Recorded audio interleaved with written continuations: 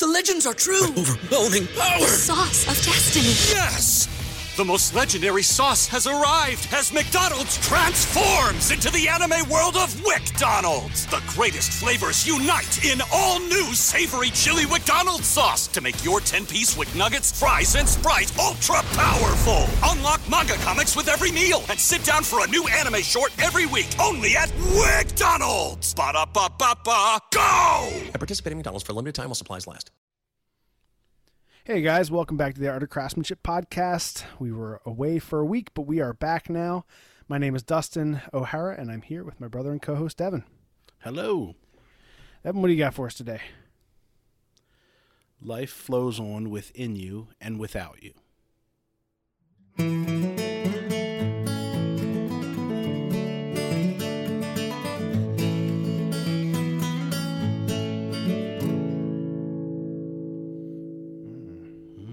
Is that heavy enough for you?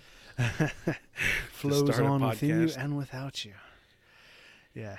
Yes. Yeah. Right. No. That's and I guess it's a kind of a funny Easter quote too. Yeah. Right. That is a Beatles song, or so it's really a George Harrison quote. It's on Sgt. Pepper's. It's kind of one of his like Eastern Indian kind of sitar sounding ones, you know, when he was hardcore into that. And he actually, for most of his life, he was kind of Eastern religions, Hindu, right. Buddhist, the kind of rebirth stuff. Right. Yeah. And first of all, I people don't know, our grandmother passed away and she was 90. How old was she? 90? 93, maybe? Yeah. Yeah, she was... Either way, into her 90s, had a great long life. We all love her immensely and are sad she's gone, but it's one of those things where it was bound to happen, and, you know, she wasn't in great shape. She wasn't hurting, but... Right, yeah, she had been in hospice for, a year, and kind of ready to go. I think she was probably more ready than everyone else. Like, let me go. Jeez. I told my dad, I was like, she was talking about that in the early 80s. Yeah, right. Like, I just want to fall asleep and be gone, be home with Jesus. Like, all right, fair enough. Yeah, so she's been chatting about that for a good long time. She kept on hanging in there. I guess she had something else to do, someone else to influence. But yeah, so yeah, we were. Go ahead. Yeah, go ahead. I was gonna say our plan originally was to do a podcast last week about that and have our dad on, which we still do plan to do. So we'll talk a little bit more and tell some stories about our grandmother and the effect that she had on our lives, and my brother, all of our our brothers, and my dad and his brother, and everyone else that she affected. But I like that quote because it really does just kind of bring it back to light that life flows on through you or was it within you and without you. Yeah, right. Right. Life is continual. Life is going on. It's going to keep going whether we're here or not. Things are going to keep on flowing. And I like that idea. We get into a brain space where everything is so so important, so stressful, and all we can think about is ourselves and what's happening and how we're so stressed, or there's so much going on with like COVID and just life is just going on. Whether we're here or not.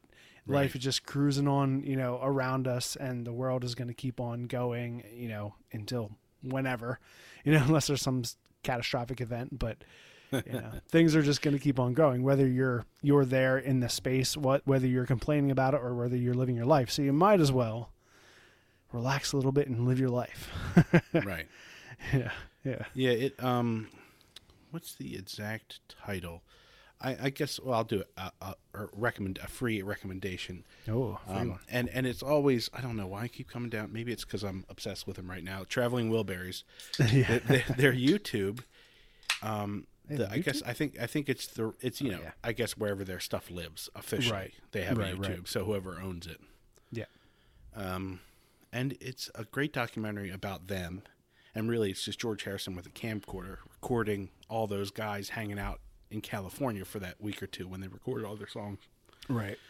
It's so good. We'll leave a link, but at the end they're all upset because right after they recorded that album, Roy Orbison died kind of suddenly.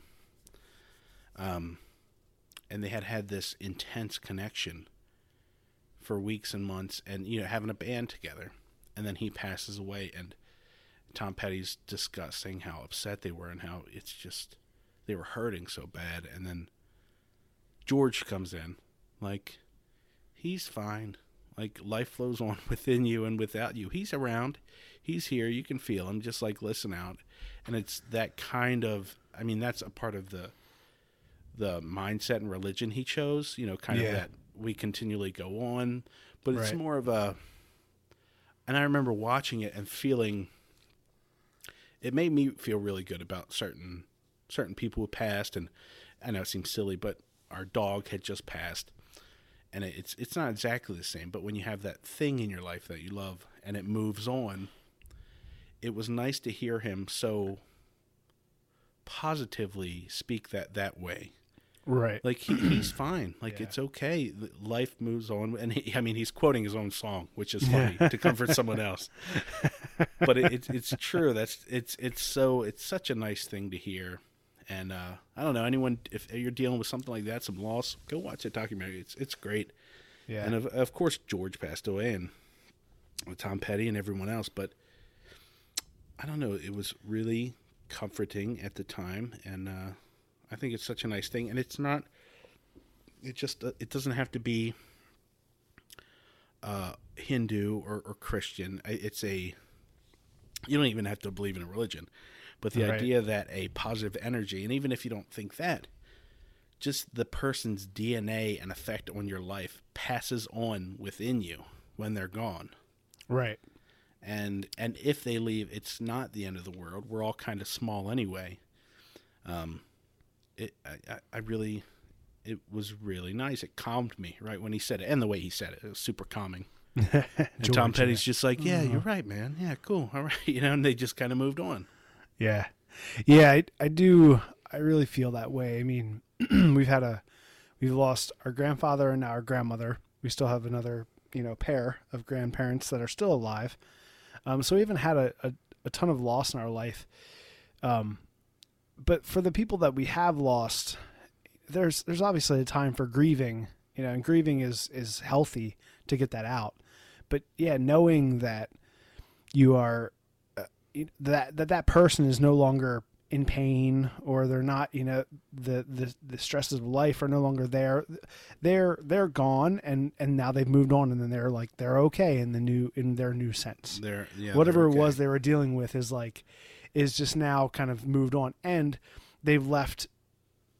Ideally, they would have left something positive with you, right? Mm-hmm. And like you said, they're now their existence and their legacy is now living in all the people around them. Right. And I think that's important too. I know, I forget the question exactly, but I think Brian House recently reached out for a question for his and Ben Butler's podcast, Work For It podcast. And they said, I think it had something to do with that. Like, what are you trying to do in the world? Like, what's your purpose? Mm-hmm. And I've thought about that off and on over the years, and I don't ever really get too hooked on it, but I really think, our purpose is to leave some type of legacy behind, but also just affect the people around us positively. Yeah. You can only really affect your kind of immediate circle. And by doing that, that will affect people outside of that and outside of that. And you kind of get this, now with different social media avenues, and like with us, with our YouTube channel, we have the ability to affect a larger circle, but it's still that immediate circle around us. I don't have to worry about all these other people. It's just the people who can see me. What can I do to make an effect on them? That's a positive effect, right? I think that's all I could hope to do. Right. And even if you don't end up, I don't know, if you don't make anything great, or you don't, you don't write an amazing book that everyone has studies, or I think that was another thing too. I think my mom had a pillow, and it said something on they're not going to remember this. They're not going to remember the money. They're not going to remember the house. They're going to remember the, I think the exact line was the impact you make on a child's life, something like that. Right. And it's true. That's what sticks with us. And as long as you're positive and you try to help the people around you, that's what really counts. Right. And some people have that drive to to leave a bigger legacy, right? To like be famous, and it's fine. That's that we have those people out there, and I think there's a kind of like humility and humbleness that will translate in people who are honest about the way they're trying to come across in the world, and those people will rise up. Like you want a president who doesn't want to be president, right? Because that they want to. Like George Washington didn't want to be the president, but he was the best man for the job, right? So there was a humility to him and a humbleness to him that didn't that flowed out of him, and he's remembered because of the great things he did. There are other people like that, but then of course there's people who are flashy and loud, and they they come across a certain way too. But right. But I think. But you have you're just being a loving person. That really that's to me that's what that means. The flowing within you and without you, that flowing of positivity, that spreading that as wide as you can get it. Right. It was just a nice, check, and the documentary is just awesome. But yeah, that's good. That's sometimes things just kind of roll through your life, and you kind of needed to hear them. I think I kind of needed to hear that. I've had a very, very busy last couple weeks. And just almost overwhelmingly busy with all the things that we do, and that's kind of nice. It's like things just are, whether or not it's things are just moving on around us, and that's perfectly fine. And there's everyone else is part of this world too. Everyone else's life just matters just as much as mine does, and it's like, okay, well, we gotta affect the people around us. I think that was good. Right. Thank you. And the line before that in the song, which I had to go back and look at all the lyrics. I mean, I knew the song, but it's you. I think it's you have to deal with your own stuff. But the line before it is "You are really small" or something to that. Right. So it's true. You're small, but life flows on within you and without you. Right. So, I think I needed to hear it. Maybe I guess you didn't. Hopefully, some other people. Not hopefully, actually. Hopefully, they don't need to hear it, and they're doing just fine, and all their friends and family are alive and well. Right. And obviously, it's different when people pass away at a young age. Then there's this grief that's hard to get rid of, and that's a whole different thing. And that thought's still there, but we just know those people have to deal with it in a different way. But if you have someone who had a long life, it's such a blessing, such a great thing. We have to remember that. Yeah absolutely. I mean, that's that's the thing. You want to try to affect some people and leave some type of legacy behind you, and when someone loses their life early in life, then you feel like your chance to have done that to a degree that you felt was significant in the world is lost, right? And that's why I believe that's harder to deal with that type of loss, and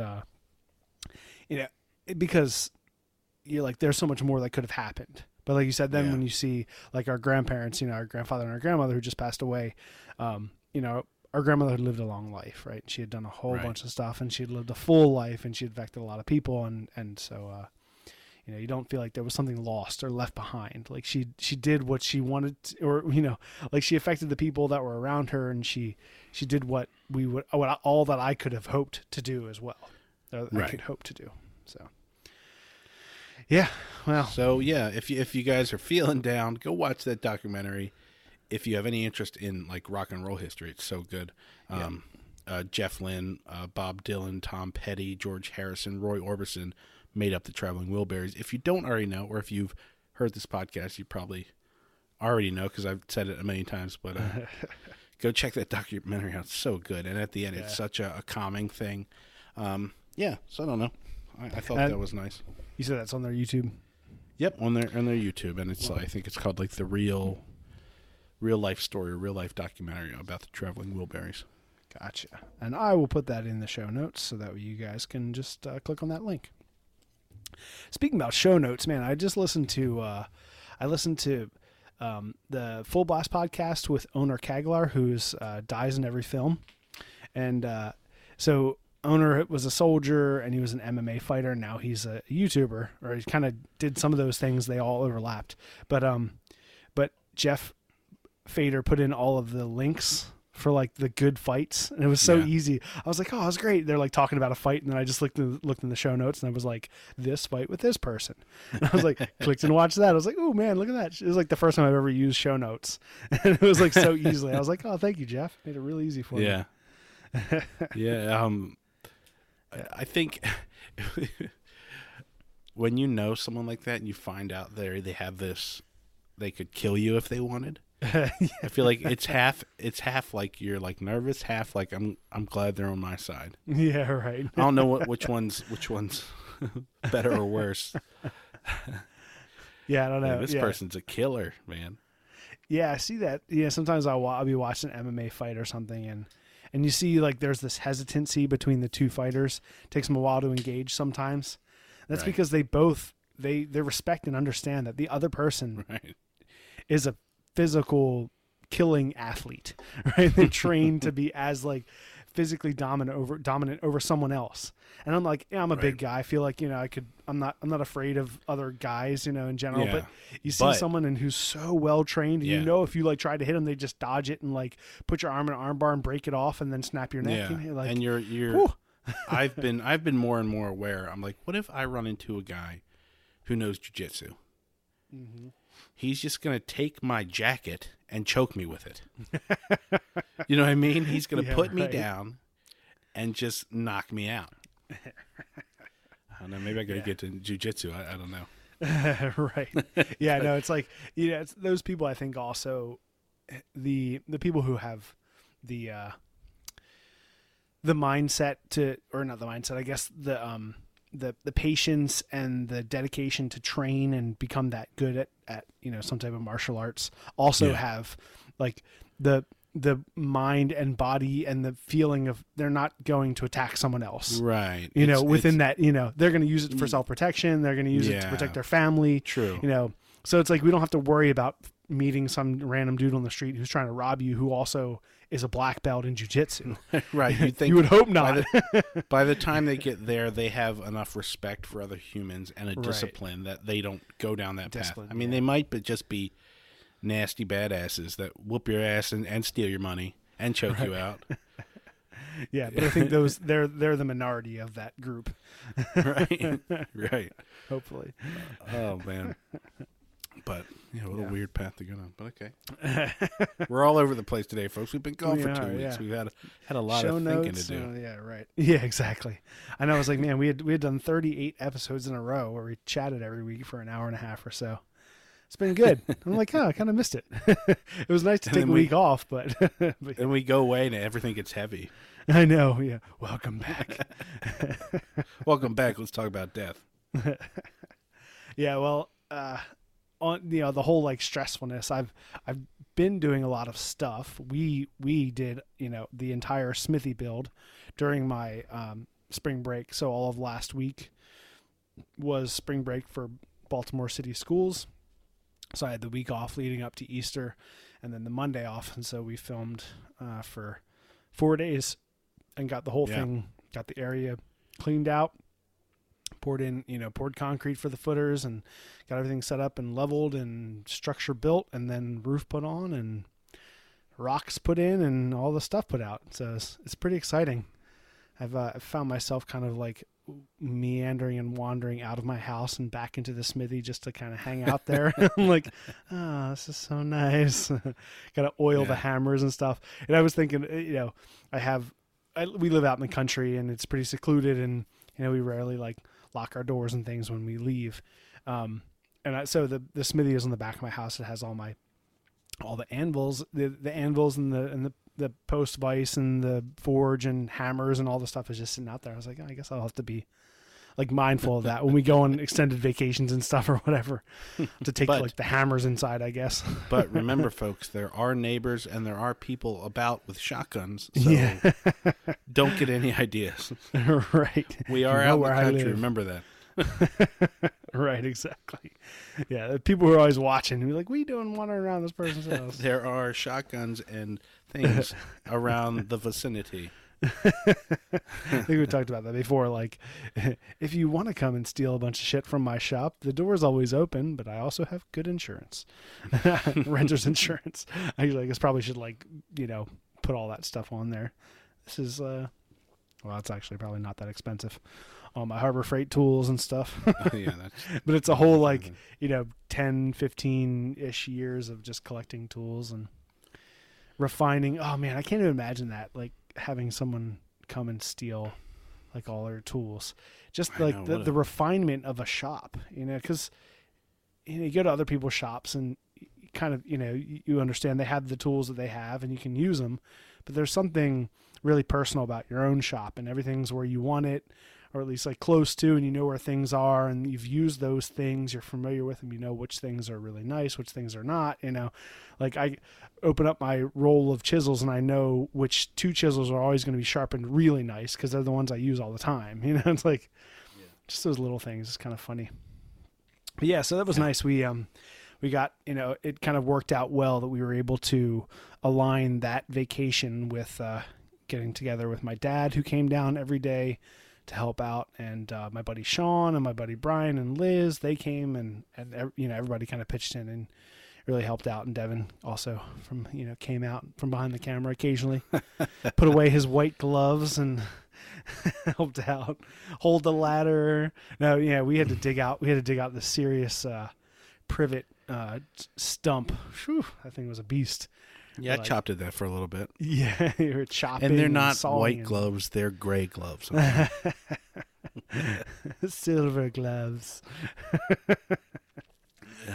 Yeah, that was funny too, because we went from, a warm. It was like the first day was in the 50s or something, right? So it was a little chilly in the morning, but we were gone.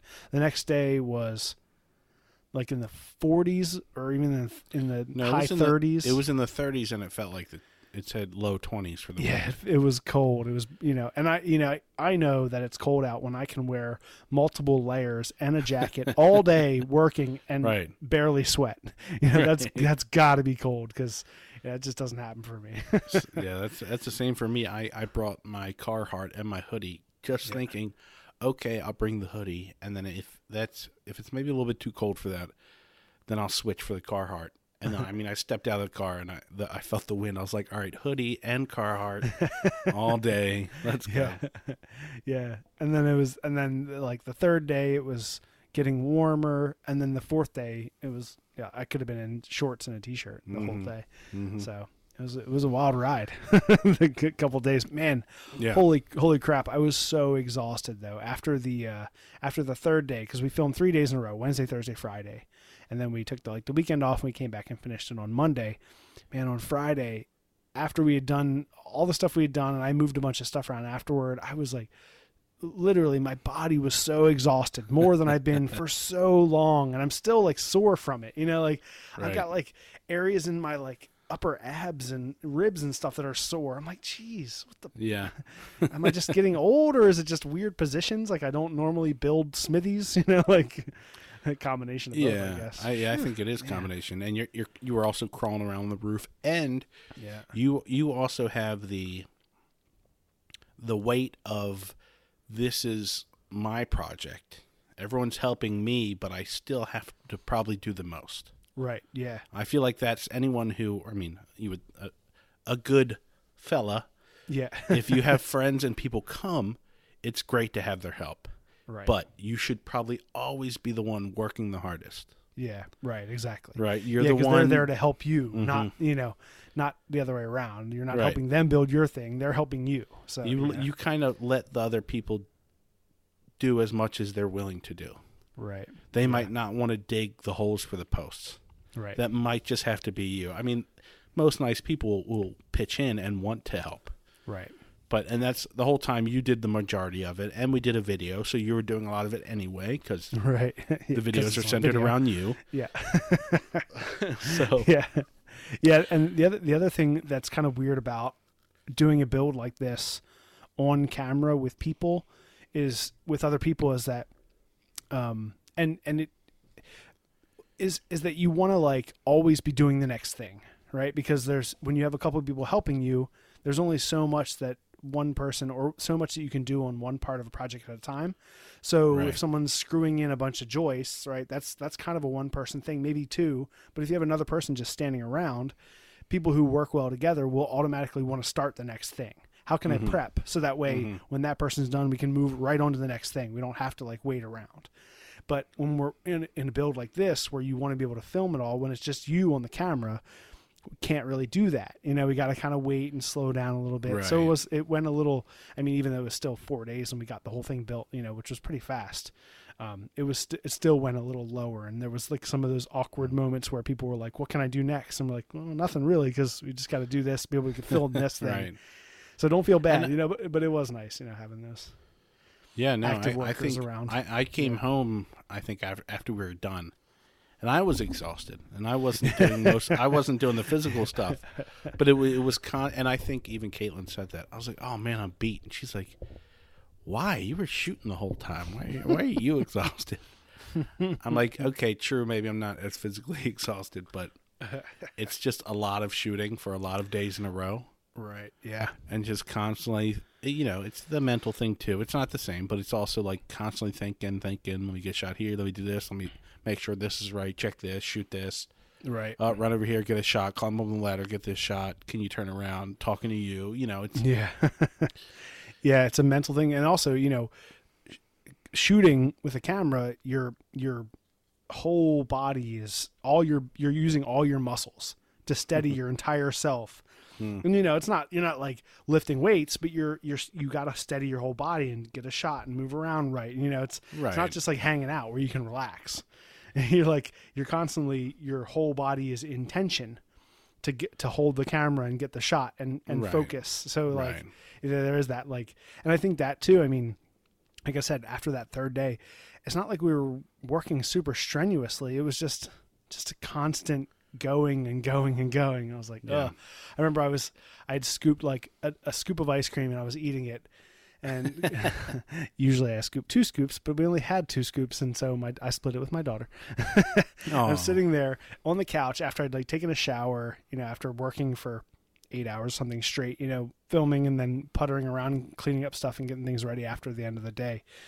And I was like, just so exhausted, I didn't even really want to like lift up my hand to scoop ice cream into my mouth. I was just like sitting there, like I'd take like 3 minutes between bites. I'm like, so you just plopped it on the floor and laid next to it and just like licked my tongue, licked upon the scoop, rested it on my lips, and just kept tipping it a little bit further into my mouth. Corinne's like, Mom, Dad's acting weird. Him and the dog are eating the ice cream off the floor. Yeah. But yeah, that was awesome. It went really well and fast, and I'm super pleased with it, and it's ready to make some stuff. Yeah, that video will come out hopefully by next week sometime. I got the beginning edited already, which is kind of funny too, because the video did start out in snow. Yeah. A month or 2 ago when we did it, when we went up to collect the siding or the roofing for the lean-to from my in-laws' house, and we did all the intro stuff and all that, and Dustin picking it up and cutting it, and so I got that done. But it's funny, it's like almost like a foot of snow, and it's going to end. The last day is us all in shorts and t-shirts, sweating, and Dustin getting burnt. You know, Dustin looking kind of red. Yeah, right. Because none of us wore any. You know, you went from cold days to hot quick, and we just kind of felt good. You know how it is that first hot day. Everyone just takes off all their stuff, and everyone kind of gets burnt if you're outside. Yeah, right. You're like, and even, you know, because there were like 3 of those 4 days were warm enough out where we could be in short sleeves. And when it's cold out and you're in short sleeves because you're hot, you don't think that the sun is burning you. You know, because you don't feel hot. Like your skin doesn't feel hot. You feel like cold, but your core is hot because you're working hard. You know, right. but just being outside in the sun all day, it doesn't matter what time of year it is. You know, like you're going to get burnt. I have noticed over the last couple of days it's turning into like a nice tan. I'm like, ooh, that's nice. Got like an early tan, an April tan. Just on my arms and neck. Yeah, right, exactly. If I take my shirt off, it's a mess. Constructor workers tan. Yeah, that's right. But yeah, that was fun. I I made a little knife, which I'm super excited about, and I know people who follow along Instagram kind of saw what I made. A little Sloyd Tommy Puko. It has a rhombic kind of grind to it, so it tapers from the middle of the blade to the edge of the blade, right, to the belly and the edge, but it also tapers from the middle to the spine, so it tapers both directions, not all the way to an edge. It's not like a false edge. It's still wide on the spine, but it tapers back as well, so you get this kind of nice rhombus shape in there, and it's really pretty. It turned out really good, and I forged it actually after we finished making finished making the spring for the post vise. I think the next day or the day after that, I went down, and the shop was still kind of all set up for smithing, so I just heated up the forge, and I threw a blade that I had already forged out from a metal file, like an old file. I forged a blade, but it was long. It might have been 4.5 inches or so, and so I kind of made it a little smaller. I just brought like the tang down, drew out the tang longer, and made it so it's just under 3 inches, and then the handle is just over 4 inches. So in total, it's just about 7 inches, which is just perfect for this a little Carver Puko knife, and I'm really excited about it. It's funny, I've been getting I've posted some pictures about it, and there have been multiple people who mentioned that they're like afraid of a knife without some type of finger guard or a ricasso or a bolster or something to keep their hand from slipping up on the blade. Yeah, that's just one of those things I've never thought about and never worried about. Someone did say it's like, these knives are designed for like carving, not jabbing and poking. Right. Like, I do feel there's a point to the bigger the knife gets, the more risk of that there is, because you're gonna maybe apply more force to things, even though that's a small knife. Right. Yeah. But you just think of, I mean, if you have a Swiss Army knife, you're not going to be doing big stabbing motions. Right. Exactly. Or That doesn't have some slashing type of finger things. guard. Yeah. Right. Because it's that size. But once it gets bigger, double that size, then you start. Maybe people are going to be doing or trying to do heavier duty work with it. Right. Putting more pressure on things, and then maybe the fear does come through there. But yeah, I don't really think of it too, unless then you get like a Bowie knife where, you can like defend yourself, or some type of military knife where, that makes sense because you're trying to stab another human. Right. With all exactly. your strength. You're actually using it as a stabbing motion. Right. But Puko knife is not a defensive. Right. The Marines don't have a Puko. Puko. 2 and 7/8 inch blade is not going to do. It'll do some damage, but it's Mm-hmm. And there are other knives that are similar, but sometimes they'll have like the handles are sculpted more to kind of fit the palm. This does kind of swell out in the middle of the hand and then just taper evenly. So it's just an even kind of oval taper from the ricasso area to the end of the the end of the handle, which is a through tang. It's peened over. But yeah, I'm just super excited about it. It's super. I don't know. It's just really nice. It just looks nice. It's a white-tailed deer antler. For the kind of bolster area, and then Osage orange, which I just love. That it's so pretty. I think you need to do a straight week of the things you've already made, all the knives and bows. Yeah. Because man, the Art of Craftsmanship Instagram gets a shitload of likes and stuff off of like a finished knife. Right. Yeah. You know what I mean? People just love to see that like finished product on Instagram, that really pretty finished product. I think you need a week of just going back and showing stuff again. Yeah, all the knives that you've done and the ones we've had videos on. Just take a pretty picture of all those finished ones, and I mean, obviously, put a link to the video. Yeah, right. But that first one we had the marking knives out of the files. Man, that I put a picture of that up, and that like took off. It blew up. It has, I don't know what it has now, but a standard kind of normal Instagram post that I put up will have somewhere between 150 to 250 likes. It's kind of average. That one, the marking knives was up to like 1,200, 1,300, 1,400 last time I looked. So and then not until more recently I did take a picture of this the little Sloyd Puko, and that one's up to like 800 or 900 now. So yeah, I think you're right. Yeah, you need a week of just all like the a finished flashback. knives. Yeah, it's a good idea. People like to see it, and that's a nice thing. I like that about Instagram over other social media platforms, that it's just so easy to like find things you like to look at. That's what it's about. It's just people putting up pictures of the stuff they like and their lives, and then they tag it. So if I want to see pictures of cool tree stumps that are half out of the water, I can put in a hashtag. Like if I want to see Right. Pictures of naked chicks, I can put that as a hashtag. Hey now. Yeah, right. You can kind of find whatever you want, and it's not like, if that's where you're going for naked chicks, I think you're doing the internet wrong, Dustin. I'll give you. We could talk about some tips later if you're struggling. If that's what you're working with. Instagram, be like naked chicks. Bro, there are some great bikini photos. So, okay. All right. So many good ones. Yeah. But yeah, no, I know what you mean. Yeah, it's great. I am new to it, and I feel super old. I like go to my wife. I'm like, what's this? How do I respond? Or what does this mean? Do I need tags? Can I just not do tags? And I think I'm not going to do tags, because the main focus for us Instagram is the Art of Craftsmanship Instagram. Right. So that and ran by you is going for a wide reach to help gain an audience, but and just to go that way, do everything we can for everyone to see it, just like anything else, YouTube or Facebook or whatever you would do. Try to spread your wings as far as possible, and that's what tags do. It brings in all those people who don't know you.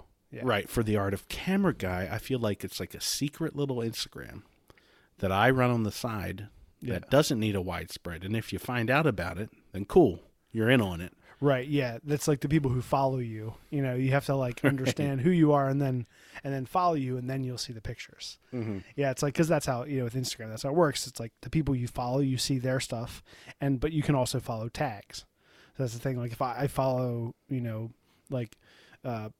axe restoration, that's one of the tags I follow. So anytime someone posts a picture and that has that tag, it'll just pop up in my feed. So maybe I should do a couple of things. I don't know. Well, that's the thing. It depends on how you want people to find you, right? Because if you want them to find you just because they're finding you through us, through the Art of Craftsmanship, then they will follow you, and your stuff will pop up, right? Right. So, I think that's best. Yeah.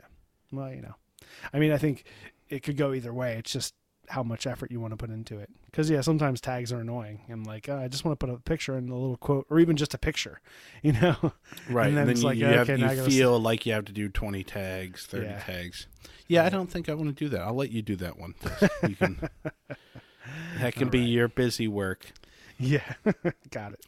You do that, and then you put up the podcast and stuff. That's your homework.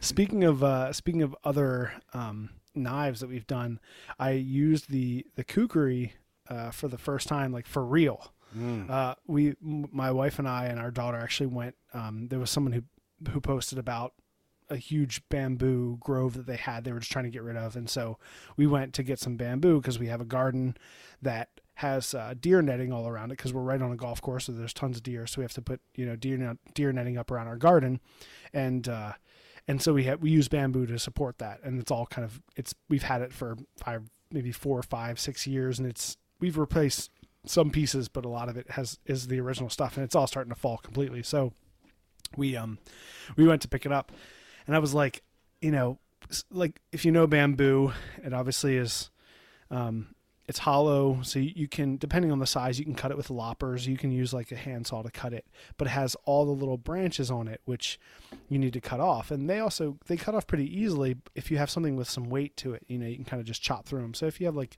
a decent sized knife, you can kind of just swing it and chop through it, but you want to cut them kind of close down to the main stalk of the bamboo. So I'm like, do I bring an axe? Do I bring a small hatchet to have some momentum to cut? I'm like, I've got the full tang axe. I'm like, what about that? And I'm like, we'll go down my shop, and I'm looking around, and I just see the kukri sitting there, and I'm like, yes, it's the perfect tool. It's like, a heavy, and it's super sharp because we just made it, and I haven't used it for anything except for cutting paper. So it's like razor sharp. It's got the right weight. The handle. It's ergonomic. It's just designed perfectly for cutting all those little branches off of bamboo. So my daughter used it, and my wife, they were both the ones who were kind of doing that. So they were both using it, and they were both like, "This is perfect for it." Yeah, I was just watching them like, "You gotta cut your hand off." Woman, you do not know what you're doing. No, it's such a good weight. I was gonna say you could use that, or you could use the pirate saber. Right. Yeah. Right. That would have just been fun. Well, that'd have been good to like cut down the whole piece of bamboo, like straight through. Like a pirate samurai. Yeah. Right. They had the bamboo was already cut, so we were just kind of pulling the piece out. So we had to trim off the branches and then cut it to length. So it just worked perfectly for just ding ding ding, just working your way up the bamboo and just it just went straight through. It was awesome. Yeah. No, I really, that might be my favorite knife you've made, or at least just the feeling of it. I guess it's just got such a satisfying weight and feel to it. Yeah, and also knowing what it comes from it's fun too. And that video, I don't know why that video was tough. I feel like it was just it took a while. It was extra long to edit. I can't remember why now. I don't know exactly, but man, just getting that done felt such a weight off. Yeah, that was a good one. And and just like for me too, grinding those bevels on the inside of that and trying to get it all nice. And I was, like I said, I was just, that's one of those things where I don't have a VFD, so I can't change the speed of my grinder. So my grinder is either all on, 2000 RPMs, or it's off. So it's just like going super fast. So that's the nice thing about a VFD, is that you can slow it down so you can kind of grind and take your time. With a full tilt grinding, you just kind of have to you just have to go in really easily and slowly and take your time. And, if you go a little bit much or you bump it, you're just, it could be super frustrating, but it is what it is. But yeah, that's a good one. But I was just super excited. I was like, yes, I get to use this for the perfect purpose. Yeah. Right. Yeah. And the guy who was there, so his wife posted on Facebook Marketplace, and we went, and he was there, and he had an epic beard, like this huge beard. It was a big dude, bigger than me, huge beard. And he's like, what did he say? He said, where'd you get the buoy? Because Corinne was using it, and he saw it, Oh yeah. And I was like, I made it. He was like, oh, cool, you're a blacksmith? I was like, well, I'm kind of a hobby blacksmith, like a bladesmith. I'm a knife maker and stuff. And he was like, oh man, he's like, my wife, she just started watching that show, Forged in Fire. You know that show? I was like, yeah. He's like, that's so cool. They make stuff out of all sorts of stuff. And I was telling him how I made it out of the brush axe and stuff and all. So would you like to see how I made it? Yeah, right. I was like, you check out the Art of Craftsmanship. I also, I think I told you this, maybe not, but when I was at Home Depot picking up supplies for the smithy, and I was talking to the guy at the front, and he was asking me what I was doing, so I was telling him what I was building and stuff, and we were talking about it a little bit, and I said, I'm up here in Hunt Valley, and he had his dog trainer was right nearby, and it was all this kind of Smaltimore. That's the term of people inside of Baltimore. But he was like, that's so cool. But yeah, I was telling him about the channel, and right as I was about to leave, he was like, wait. And he was like, what's the name of your channel again? And he wrote it down. I was like, yeah, check it out. It's all the supplies I'm building right now is going to be in the video coming up in the next week or two. He's like, cool, check it out. So it's funny. Yeah. And, so it's been, Yes. Just speaking of just being busy, we're trying to figure out how to balance everything. Mm-hmm. I just went back to work. I didn't do last season because for one, they didn't. I work, for those who don't know, I do sports production as my main full-time job.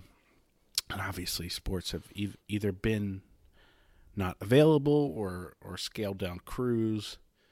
So I've been I've been staying at home with my daughter, raising her, and doing that. But I first day back, opening day for the Orioles. That's the team I work for. Yeah. So that was exciting, and so excited to get back. And it felt like it's the whole thing like riding a bike, but it just felt like you're riding in a gang of bikes. Like it's like the old motorcycle gang back together. Nice. You know, we all just jump back on right away. Everyone has their positions, but I've been there so long, over 10 years now. I know everybody, so I can walk room to room, and that guy does this. He does balls and strikes. He's a director. He does this. This guy takes care of this guy's audio. This is PA. It was just so nice to get back. And the second we got right, you know, I don't even know if we had a meeting, which is weird. There's a lot of big changes going on, but we just jumped in and, okay, guys, we got 3 minutes. And obviously we have a schedule of things we got to do.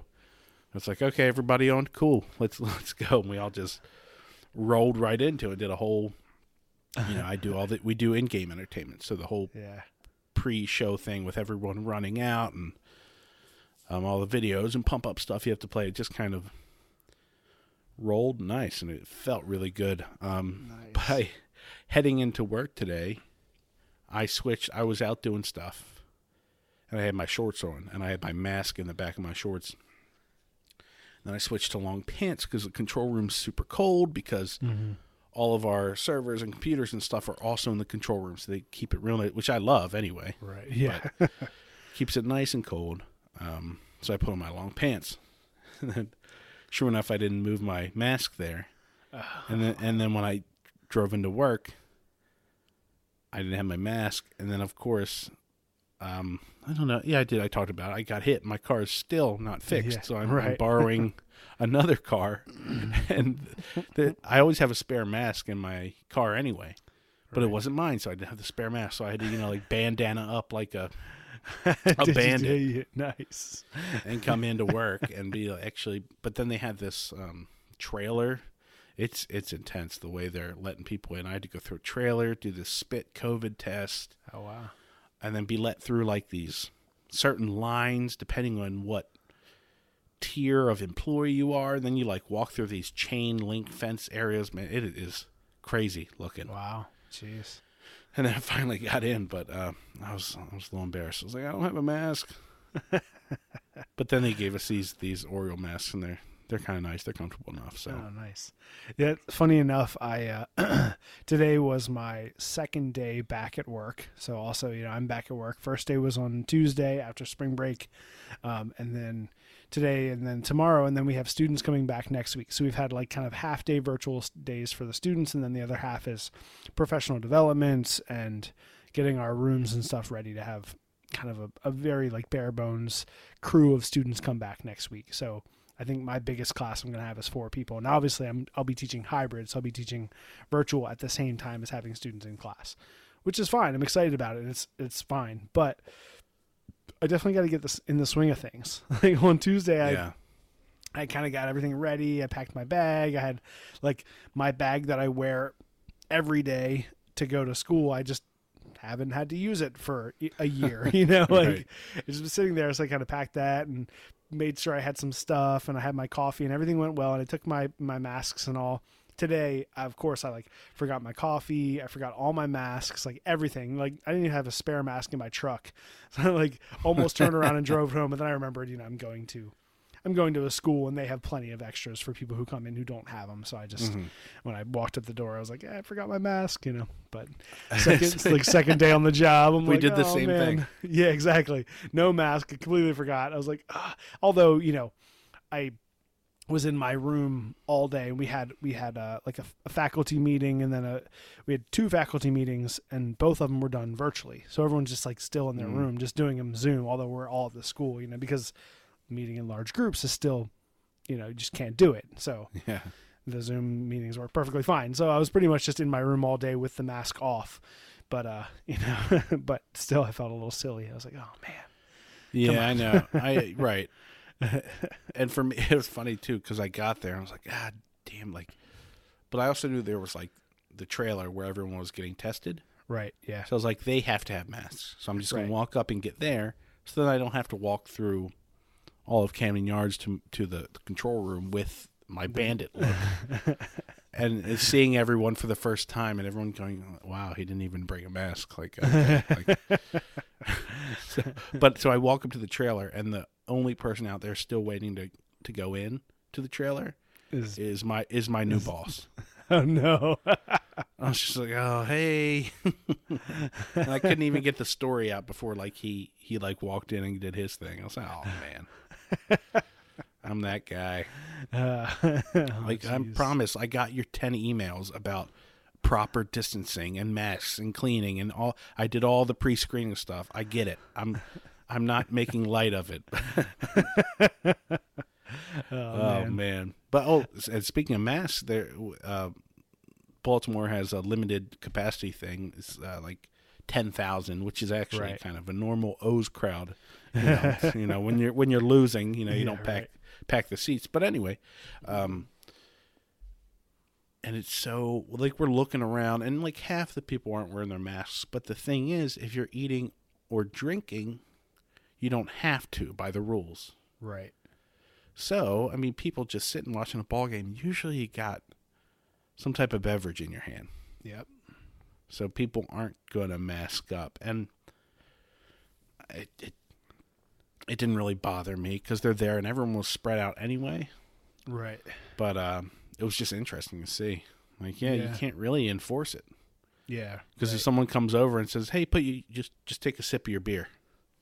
And then they can't really say anything. Right, exactly. And I don't think they're going to either. I don't think it's going to be. You're not. I mean, maybe some people, but they're not going to. There's enough space in between people and you're outside. I feel like it's pretty safe. And if you've decided to go anyway, you're kind of semi-okay with it. Right. Yeah. Yeah. You've kind of come to the conclusion that, you know, you're ready to put yourself into that type of situation of potential danger. But you also, I guess, trust the people around you to be in the same mindset that, like, you're all in this together. You know, you hope that's what people are feeling, you know, like. But, I mean, you do what you can do, and everybody's trying, and right. It was just nice to get back, no matter how people acted or had masks or not. It was just nice to see people in the crowd and be back. And so how was everybody? Today. I was lost, but what are you gonna do? Oh, yeah. They did pretty good. They won 3 in a row and lost 3 in a row. They lose to the Yankees. Okay. Yeah. Hey, you know, 500. Started out not good. Bad. We had a couple home runs. It was cool to see Trey Mancini back after his. Yeah. He had cancer, but he came back, and we got a real nice kind of standing ovation for him when he came up, and nice. And everybody was clapping for him. Red Sox were clapping for him. It was actually really nice. Nice. So how was the how was like the control room and stuff? I know you said you weren't sure, like capacity wise, and how like was it full, like normal amount of people in there, and everyone just it's probably about 2/3 of what it normally is. Okay. Yeah. They spread people out in the positions they could, moved them into other booths. Like, we have the control room, and then we have a bunch of TV and radio booths next to us that a lot of times are open.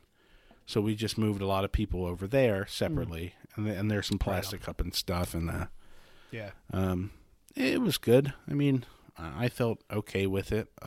Right. Yeah. I feel a little bad for the camera guys because they kind of have to stay away. Like they can't come hang out like they usually do.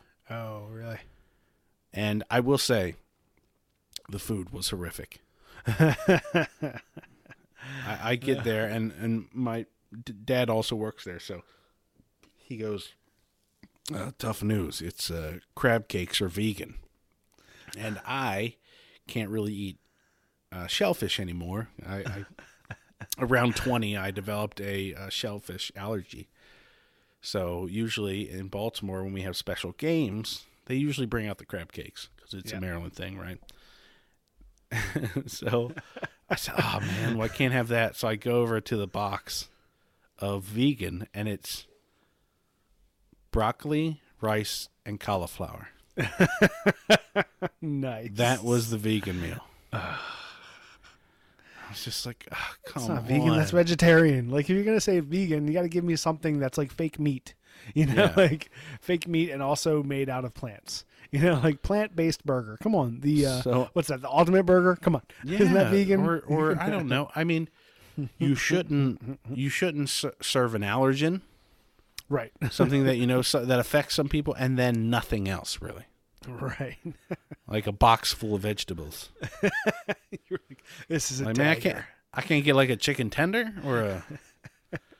I know, right? Yeah, exactly. Like, how hard is that, right? Chicken tenders and crab cakes. Fry something else. Fry something. Yeah, Fry give something me up for me. something Man. else. Yeah. Well, vegan, right? Yeah, some type of vegetable oil. Oh, it was rough. I didn't even eat it. It was a protest. I'm not eating it. You're like, I'm going to take one. I'm going to throw it in the trash. I took a water and a Pepsi. That's what I had. Oh man. But you know, I mean, that's a difference too. We don't usually we have the press lounge Right. that you know, TV and broadcast and in-house, everyone kind of hangs out in there, and that's actually I know I'm going to miss that because that's a great part of actually going in. You get your work done, you come in a little early, get everything done, then you actually get to hang out, Right.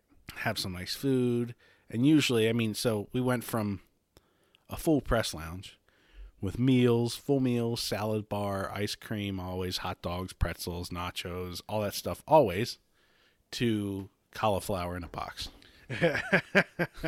And you don't get to hang out with really anyone other than the people in the control room. I was like, oh man, You're like, yeah, this is a dagger. this is rough. I guess I said, well, I was trying to go on a diet anyway, so this is a good start. Yeah, right, exactly. You're like, There's no well, I more- guess I could go become a lawyer or like work in an office because it's basically about the same thing. Right. There's no temptation anymore. I remember when I was trying to cut pounds for my wedding. I was so grumpy in that first. I would eat quick and then I'd leave the press lounge Yeah, you got to get out of there. because everyone wandering around getting soft ice cream and pretzels and churros and nachos. I'd get angry at them for doing it. You Like, sons of really? bitches. You're gonna have a pretzel and ice cream? Ugh. And I was just hungry and angry That's great. after I had my grilled chicken salad. Yeah. You're like, only a couple more months. I'm back on it. And then I'm getting fat again, baby. Yeah, right. That's funny. Yeah, I maybe a year and a half, 2 years ago or so, we were doing a kind of a Biggest Loser challenge at our school. One of our hall monitors kind of challenged everybody to do it, and we were doing it in teams. So it was like, instead of just you, you know, in your own weight, it was you and someone else, which is actually kind of cool because then you can kind of encourage that's them nice. and Yeah. and you know, push each other and try to like, how you doing, you know, what's your weight, you know, coming down. So I actually ended up losing I don't know, maybe like 20 pounds or 15, 20 pounds, something like that in that amount of time. If you guys go back and you watch the Kevin Brubaker building a guitar video on YouTube, you watch that and then you compare that to our current video, you can see the difference in the two body types. That's Dustin like 20 pounds lighter. And that's just 20 pounds of fat. That's all it is. Like, it's like, it's amazing how quickly it comes and goes. Right. Belly, ass, Yeah, you know, all that jeez. stuff goes down a little bit. Yeah. But yeah, it was nice. But I did the same thing. There's school lunches, which I had to kind of always just eat out of convenience because it's there, you know, it's already prepared. It's Yeah. not good, but it's there, Yeah. you know, so it's usually fine. Like there might be whatever, some type of random thing that they're making or, you know, like a chocolate milk or fruit. And there's other stuff that you get. So I just like completely cut off. I was like, no school lunches. I got to just stop eating completely, which is a good thing. Like just doing that for however that long was, a couple months, it just kind of got me out of the habit. So now it's like, you know, like 4 times a year or something, I'll go grab a school lunch or something, you know, because I'm out of the habit, that was one of the nice things about doing something like that, is that I'd kind of gotten different habits. And so I've kind of stayed in those habits, like always using the stairs rather than using the elevator, you know, like Right. not eating school lunch, you know, like staying active, moving around, not just sitting in my classroom all day, you know, those type of things that I did during that, like 3 or 4 months of doing that, just made it a habit. And now it's just one of those things that I do. Right. Unfortunately, I've been home for the last, you know, year and a half, a month now, and none of those habits have stuck. I'll say it's home. a lot tougher to lose weight in a family situation. Yeah. I mean, I'm also older too, so that is a little bit of it. But when it was just me, Bachelor Devin, and I wanted to lose weight, you're not making meals with anyone else. No one else has to ask, hey, can we have waffles? Can we do this for dinner? Can we go out for dinner? You want to have drinks? Like that type. It's just you by yourself going, I'm going to have 2 meals today. It's going to be like a light breakfast and a good dinner. And maybe some like pistachios for a snack in the middle. Right. And I could just do that. But now I can't because, my wife's like, hey, we're here. Like, let's make something good and let's do this. And I'm sure it's going to get a lot worse when Maeve can actually eat things. And she wants to eat like cinnamon buns or whatever, or dinosaur nuggets or whatever. So there's that, and I just have to do it. It's not rocket science, folks. You just have to eat better and exercise a little bit, and right, exactly. The weight will come off. Yep. Yeah, no, it is. It is like relatively impressive how that type of determination really you can make a difference. Like it was, like I said, maybe 4 months or so, maybe 5 months at the longest. And, it was like, I lost 20 pounds pretty easily. It was like no candy, no snacking after dinner. Right. Right. No school lunches, always using the stairs. It's like, not like I started running, it's like none of that stuff. I was still, we're filming the channel. Just like, I just cut out all the extra food. Right. And the extra snacks and the extra stuff that I didn't really need to do, or, and like I said, just like using the stairs instead of taking the elevator, which is not that much, but, so 2 ways to 3 times a day. And it, made a difference. So maybe we have to challenge another podcast to some type of you and me against, well, see, I don't know. A lot of these guys are really pretty fit. What's that show? That old cooking show, like the 2 fat ladies. Oh yeah, are they still around? Yeah, the 2 fat ladies. But I guess we could challenge anyone if they wanted. Yeah, right. Thin guys, we're gonna whoop their ass. Because you and I could drop 20 in a month or 2, no problem. Right. Yeah. If that's what you want to do. The YouTube weight biggest loser weight challenge. I like it.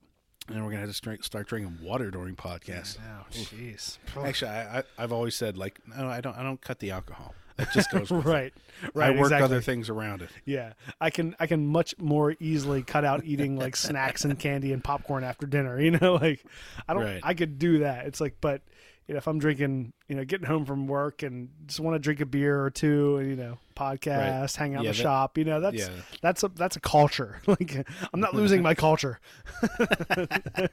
This is the way I am. Yeah, this right. is part of me. I don't have to eat candy, but beer that's who I am. Yeah. I'm an Irishman. Skittles isn't me. Beer is me. Right. I don't want to lose myself. I just want to lose the weight. Yeah. Still got to have the fun, man. Well, I'll really lose my mind. Yeah. My wife always, like, when I'm on a diet, she's like, "You're a little grumpy." Like, I know, because I don't really get grumpy. Yeah. So when there's a diet on, I do. It's just I get a little pissy. She's like, "Man," I'm like, "I'm just hungry, and everyone around me's eating fucking soft ice cream." She's like, "Oh my gosh, all right, well, take it easy." That's great. Oh man. Yeah. Actually, today I got home. So this whole kind of balancing, life with YouTube, there's I was thinking about this when we were talking about what we wanted to do for the podcast, a theme, and we're already an hour in, but we want to kind of touch on it a little bit more. But the idea was that, like, most YouTubers, most people that you see that are on YouTube are not just YouTubers. Obviously the big ones, the big channels, they can do it full time, and people can kind of different people and different YouTubers are at different places in their lives where they can take that risk, where they can, like, quit their job and just go all out, right? Yeah, and I'll say that's probably people over 1 million subscribers. Right. Yeah. Probably once you see the people with 2 or 3 million, that's more. That could probably happen, but everyone under 1 million, you cannot make a total living under it. Right. Just maybe if you have sponsors and stuff, but just on YouTube ad revenue, you cannot make a normal living. Right. Yeah. Yeah, and obviously with you and I, like we split everything the channel makes evenly, so that's the other thing. If you're a lone person doing everything by yourself under, I would say 500, 600, 700,000 subscribers without doing lots of sponsorships, and dedicating all of your time, you can't make a living doing it, So almost everyone that you see, almost all the YouTubers have another job, right? They have something else that they're doing either full-time or part-time. Right. And yeah, so, right now I teach full-time. I'm a full-time teacher. I'm taking a class, which I did last summer, last semester, and this semester. So a full-time class for certification for teaching. We have the podcasts, we have the channel, and then, just all that stuff, like everything just piles up and piles up and piles up, and just like, oh man, today I had all my grades were due today. And I think, these type of things kind of go in waves, where there'll be a wave where all of a sudden I'm super, super busy. Like I've got all this stuff. Like my class started right at the beginning of spring break. I didn't realize it, but because it's a shorter class, it's like the homework it's not weekly homework, it's bi-weekly. So it's Wednesday, Saturday. So I'm like already 2 homeworks behind, and I'm like trying to catch up, and all my grades were due today, and we're like back to school this week after spring break. So it already feels crazy because we were off of school for a week and a day, and then back and into school, and then like that, and then trying to finish up, the smithy, and then do the podcast. And I just got home, and I was so like, I had so much stuff to do. I had to leave work at a certain time because they were closing the building. So I had to come home and then keep working when I got home. And then my wife and daughter, my daughter's been going to work with my wife this week because she's still virtual and I'm not home. So she has to be, somewhere during her virtual learning. So she went to work with Nicole, and they left her laptop and books and stuff at work because she's going back tomorrow. But the laptop that she uses is the one that we use for the podcast. And that has Audition on it, and it has all the stuff. And I like realized, and I was like, I was like, sitting there rubbing my eyes and my forehead. And I'm like, I got to drive up to your work and get the laptop. And I could tell my wife was like, she could feel it. She could feel the, my stress level going up. And I'm, as you guys know, if you've listened or you've seen the channel, I'm a super laid back person. Like I never get stressed out, but everything is just like compounding. It's just too much stuff. It's like, I can't help it. I was talking about. Good. I was gonna say if I get overwhelmed, my wife's kind of surprised. Yeah. Like, what's wrong with you? Why are you acting weird? Yeah. I'm like, it's just a lot, sometimes. Right. We could usually handle a lot, we're pretty good at kind of just holding that and just doing stuff, it's like. But there's also a thing that when you are the calm person, people also load on top of you. Right. Yeah. Right. So you take some of it. My wife gets more anxiety, but she's also a new mom, and she's working a lot more than I am, and she's breastfeeding, so her emotions are all over. So I take that on. But then eventually, everyone, you get worn down, and they're like, "Hey, what's wrong with you?" You're like, "I don't know." Yeah, right. It's all been building up. I don't know what's wrong with me. I can't take it. I'm feeling stressed. Yeah, can I cry in the corner? I need to go cry. Right. Stare at myself in the mirror and cry. Yeah. Our sailing season is starting, and we're having meetings and stuff, and I got a meeting tomorrow for sailing, and oh man, my truck is dying. I got to get a new truck. All this stuff, I was like, today I was like, phew. And then when you read that quote, and it was like, life flows within you and it flows without you. And you're like, yep. Right. That's right. It's kind of what I need to hear. It's just like, stuff is just going to kind of go on around you, and the other thing too is I think I'm pretty open-minded about most stuff, with my homework for my class that I'm taking, I know that it can be a week late. I'm not going to fail if the homework's a week late, and usually I'm not like that with classes. Classes, it's got to be done. I do it all on time. If it's going to be a day late, I'll email the professor and say, hey, can I have a day extension because blah, blah, blah.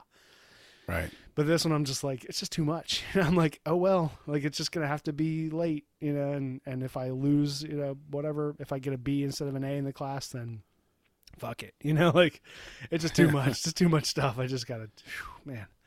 But yeah, so it's a lot, and it's a lot to balance all that stuff, and also then still, you know, put out content that has some purpose and is fun. And I mean, because doing the podcast and doing the YouTube channel, those are the things that I want to do. Like, this is the fun stuff, you know. Right. So it's nice to have it. And I think that's also another reason why, for me at least, that we can do both these things. I know that you drive over to my house, so it does, like, it pulls you out away from your family a little bit more than it does for me because it's here in my house.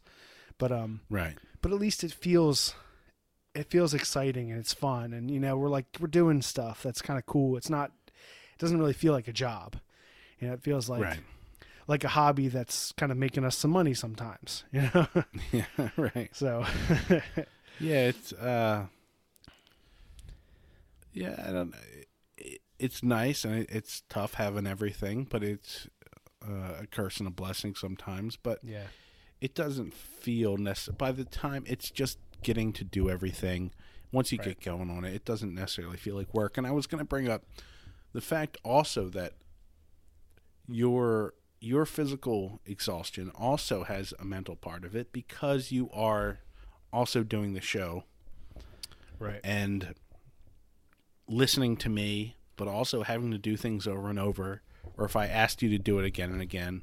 Right. But that's also, you're calm about it too. You rarely give me any shit for it. Sometimes it'll be rarely, but it'll be like after like a few of them, you'll be like, really? Yeah. Like, just one more. And the only reason I'll push is because if there's other times when I haven't pushed and I've been like, I've thought in my head like, that was okay. Like if I always feel like if I get that hint of feeling, right, then we should do it again. Right. Yeah. Just because there's a clearer thought, you can get your thoughts out in a clearer way. Right. Because we don't write anything.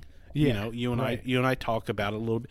You mainly have what you think, and then I have a few suggestions about what I might want to hear as just me thinking about what I want to hear. Like, what can you tell? Like, how are we going to do this and this and this?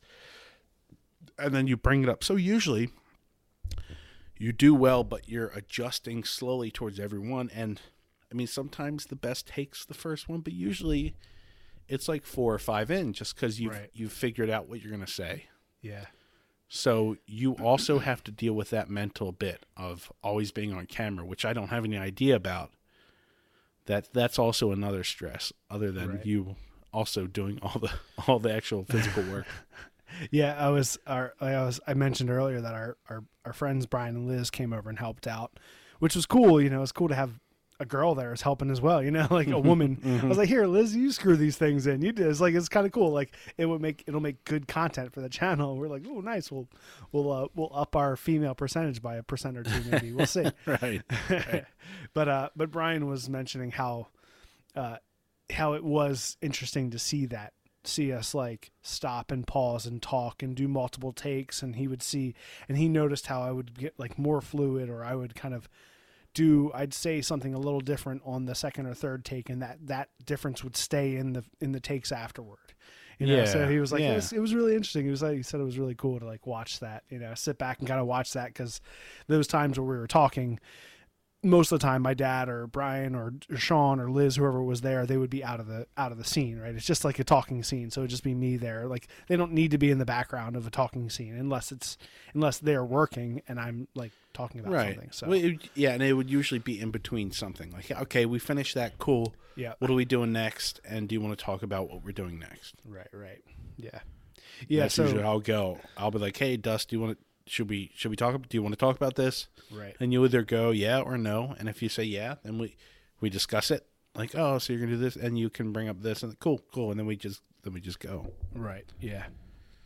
Yeah. Exactly. And that's one of those. Yeah, the things that I think is nice to have. You know, you and I there as a bouncing board, like you said, you often will ask about something, or you'll suggest I say something that I wouldn't have thought of. You know, then obviously me on camera or me thinking and working, I'll be like, okay, this is something that I'm doing that I would want someone to explain to me, because it's something that's not just self-explanatory. So I'll say, okay, I'm going to talk about this.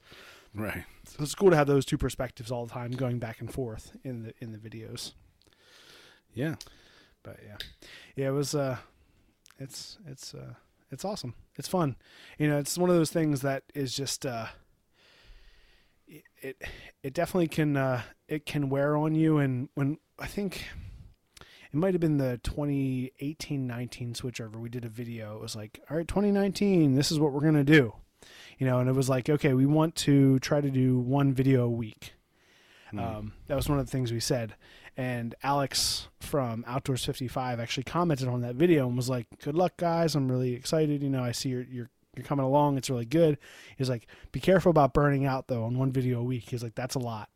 And then when we kind of realized that, it'd be different if we were doing vlog style videos or review videos or something that you can shoot that in one day. But, when you're doing build videos, it's just, it's hard unless you're full time, right? Unless you're there 9 to 5 every day, which we're not, Yeah. And we had the realization that if we're going to put our time into making a video, let's just do all the most interesting videos. Let's not do filler videos. Right. And we've talked about doing some of those, but just to get a few more out. But we were, when it was weekly, we really we were making ones that we probably wouldn't have normally done, maybe. Right. Like, hey, what can we shoot in a day? What can we, like anything. And then sometimes those little videos that didn't have much to them, they just don't get much traction. Right. Yeah. And the videos, it seems to be the ones that we put a lot of work into and a lot of time. Yeah, it takes 3 weeks to get it done.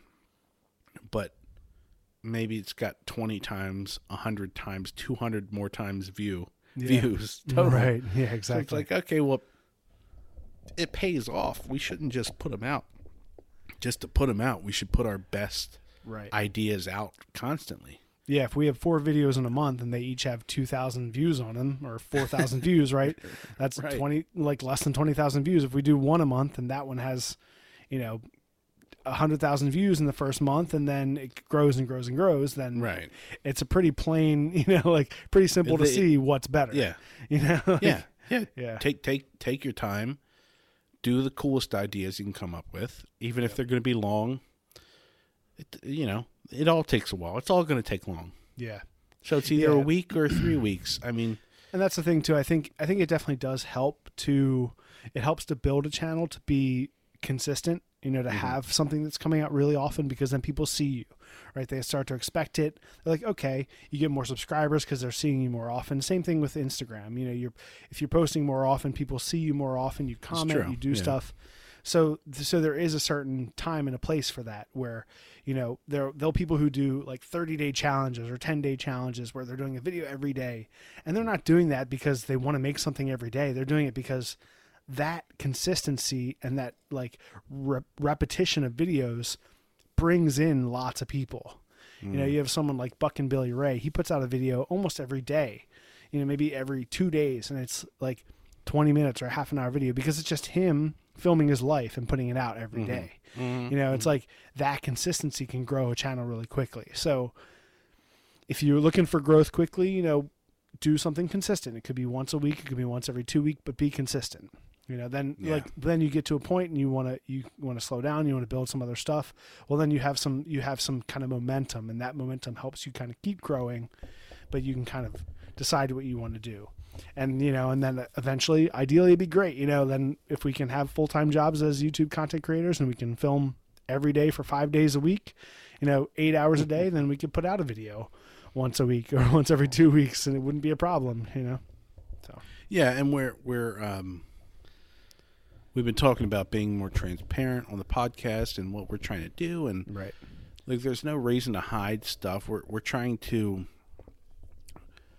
grow as much as we can. And I mean, our goal is just to do more of this stuff. Right.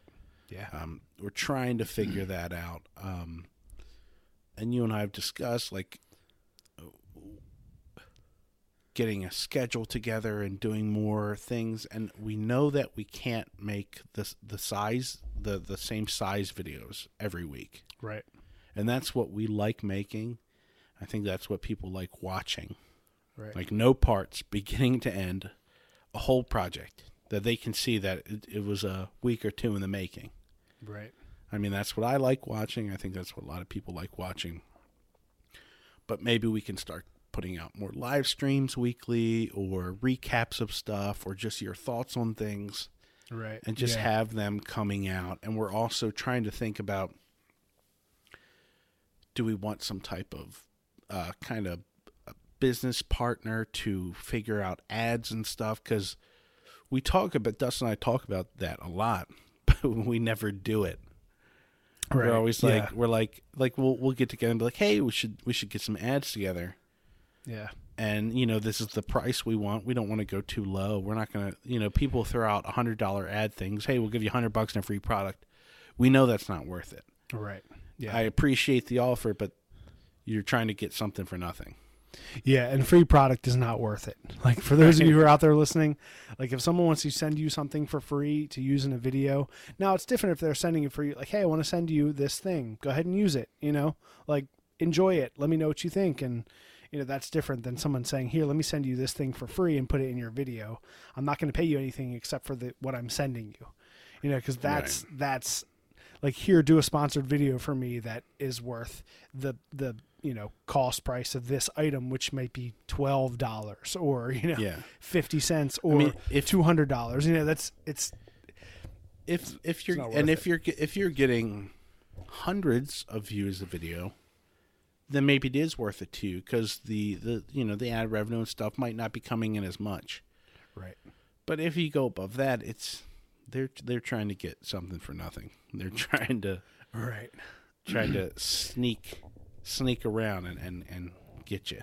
And that's, I think, this goes back to the balance thing. Like, we have these ideas of ways that we could grow as a channel, but then, we're filming in the evenings and you're editing and we're working full time, and it's just, the time's not there. So, possibly having someone, if there's someone listening who's interested in, or has an idea of the way that we can have a business partner or someone who can work for a percentage to bring in, more ads, sponsors and ads, sponsors for the podcast, sponsors for the, those are things we're willing to do. Sponsor videos. It's a lot of work to get them all together. And there are some that we will be doing in the near future because of that. And because we have gotten to a point where we can ask for a certain amount, which we're looking for. We're not going to do a sponsored ad for $200 or $300. It's just not worth it, for putting the time and effort and putting a break in the video and interrupting a video for the viewers where it's just a couple $100. That's not worth it for us. That might be worth it for a smaller channel, and for a larger channel, it's definitely not worth it. So, for us at this point, we want a little bit more than that. We want something that's significant, that makes it worth our time and putting that actual ad sponsorship in there.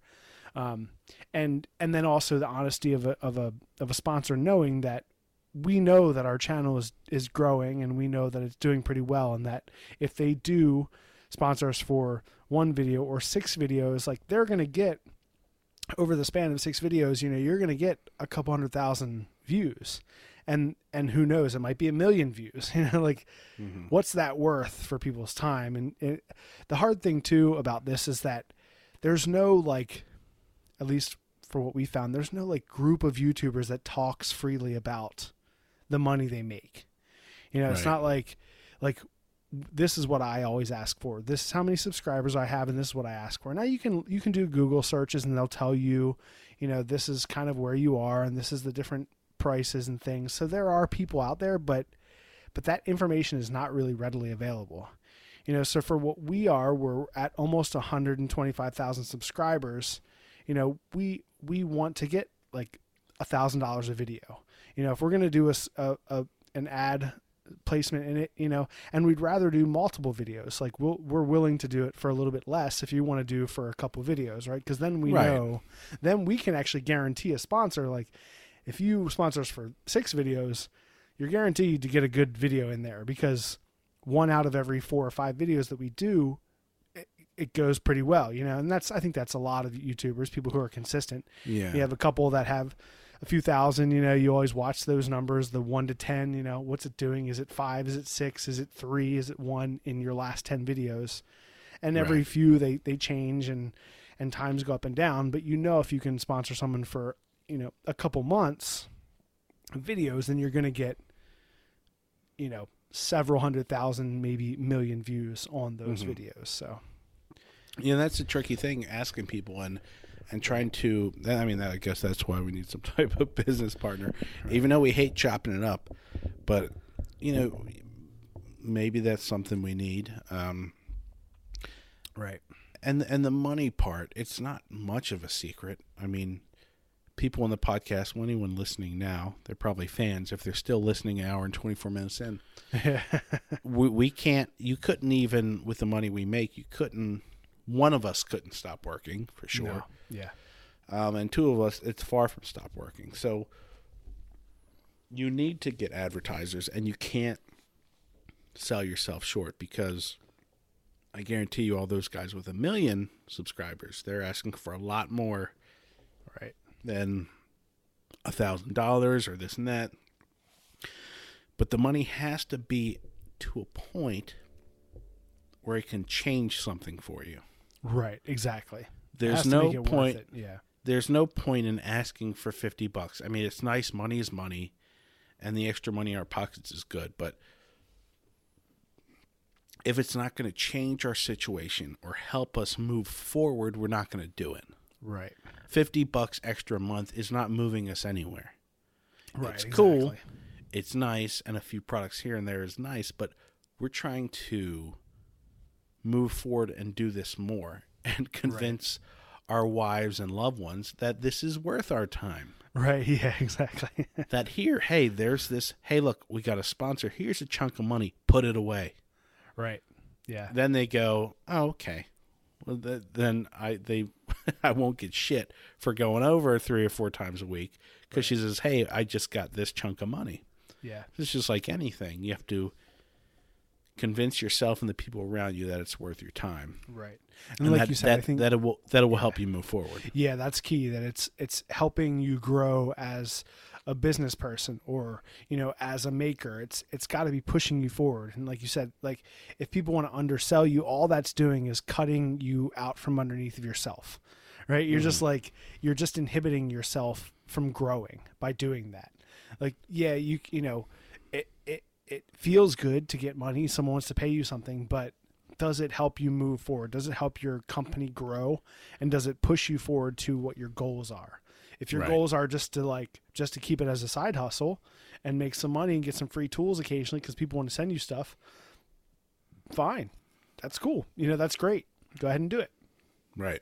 But if your goal, you get to a certain point and you're, okay, well, we have this many subscribers.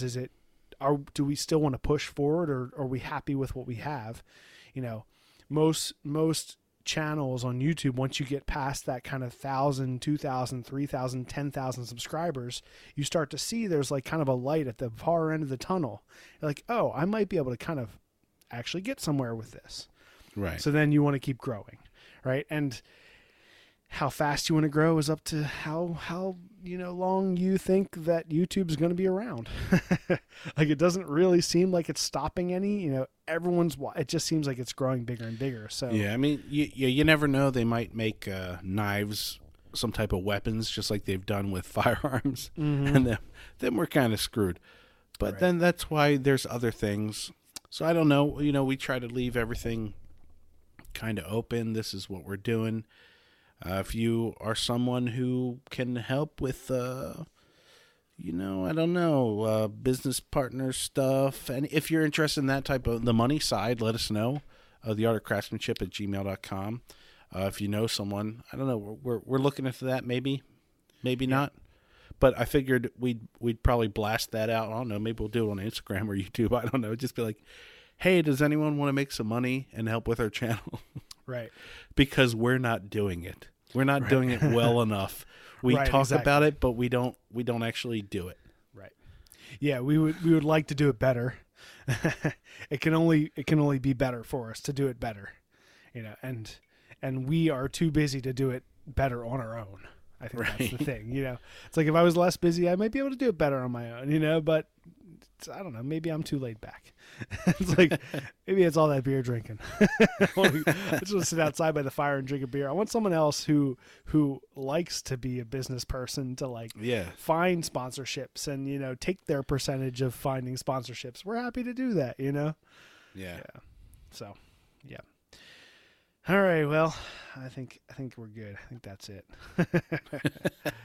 It's good to be back though, Dev. It's good to chat for you. I mean, obviously, we chatted all last week during the Smithy build, but it's always nice to chat. Yeah, it's good. Yeah, thanks for everyone who's hanging in there. I mean, a lot of people take breaks, but this is our first break. We've never gone without one, and that also goes to show how busy we were that we went. Right. All right, we need an Easter break. We need to take off a little bit because this is a perfect reason. This is getting real busy. Real quick recommendations. Mine is the Professor. It's Professor of Rock. Professor. It's really good. I had started watching him. I forget what video, but the video I watched yesterday was awesome. It started as a joke, but it became his biggest hit. Tom Petty's label thought it was a joke, and he proved them wrong. It's a story about, again, traveling Wilburys. I think that's where my headspace came in when I was looking up recommendation stuff. It was Tom Petty and Jeff Lynne from ELO making a record together after he left the Heartbreakers. And it was just him. His song Free Fallin', which, I mean, it's like his biggest hit. Because I'm free. They didn't want. They were like, no, we're good. His record company didn't want it. And it took a while. Eventually, obviously, it was a huge, and I feel like there's a lot of those stories, but they were like, no, we don't want this.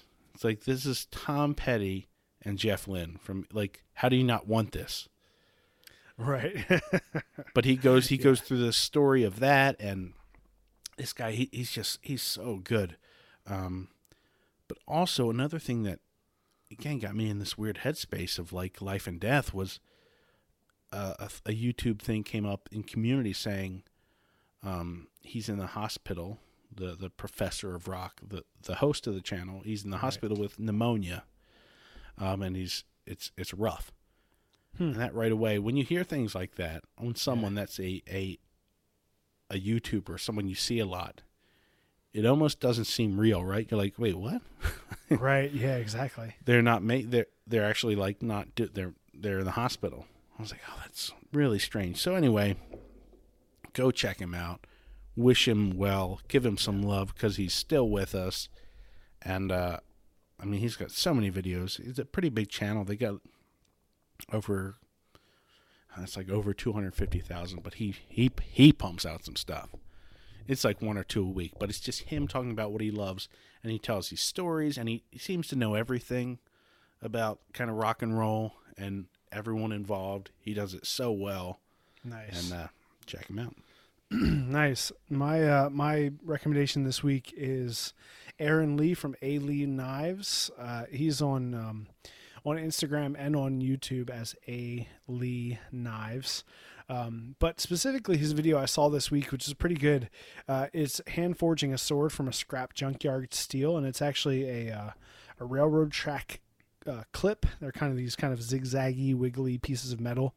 But he straightens it out, he forges it out, and he makes kind of a Roman gladius sword out of it. And I was pretty impressed with how big of a sword he got out of this piece of steel. And it's a good chunk of steel, but the way, he kind of opened it up and folded it and just made this really interesting sword. And I kind of saw it, and that's one of those things, one of those chunks of steel that you see as a kind of a newer blacksmith when you're like, oh, I wonder if I could use this. I wonder if I could use this. And I've seen other people use that thing before, that kind of railroad track clip thing before, but he did a really good job with it. So check him out on YouTube. That's A. Lee Knives, and the video is hand forging a sword from scrap. Junkyard steel equals big money. Oh, yeah. It's a good one. And we have some interesting and kind of fun news coming up in the next month or two, and I'll get into it a little bit, but it has to do with a collaboration with some other YouTubers, and A. Lee Knives is one of them as well. So Yeah, check them out. It's kind of cool. All right. Well, that was a good one. Whenever we do a podcast without a guest, I'm, usually thinking about an hour or so and kind of start talking and just going. And, I kind of occasionally I'll look at the time, how long it's taken, how long we've been recording. And this one, at about 45 minutes, I was like, it's only been 45 minutes. And then I just looked down and it was like an hour and a half. And I was like, man, it goes by quick. It's kind of fun to hang out and chat. So we appreciate everybody listening. This has been a blast. Again, we really appreciate everybody hanging out with us. 38 episodes straight in a row was fun. And, hopefully we'll do that many more. We don't really plan on taking a ton of breaks. We like to have it out every week. It's fun to put it out there. And we know that you guys out in the community are listening. So, for those of you who have commented and chatted with me and sent DMs and sent messages and stuff saying that you appreciate the channel. Yeah. I've had a few. I had to figure out what a DM was. Yeah. Like, what are these messages? How do I get these? How do I get these messages? How do I know? Yeah. Yeah.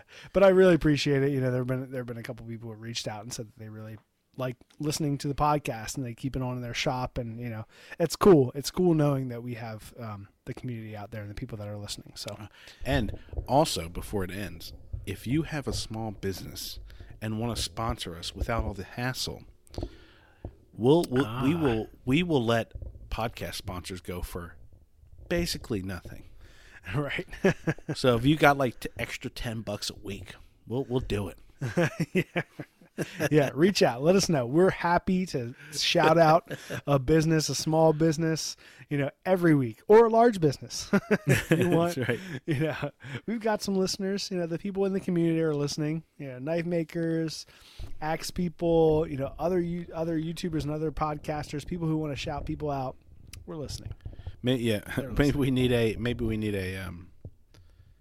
group.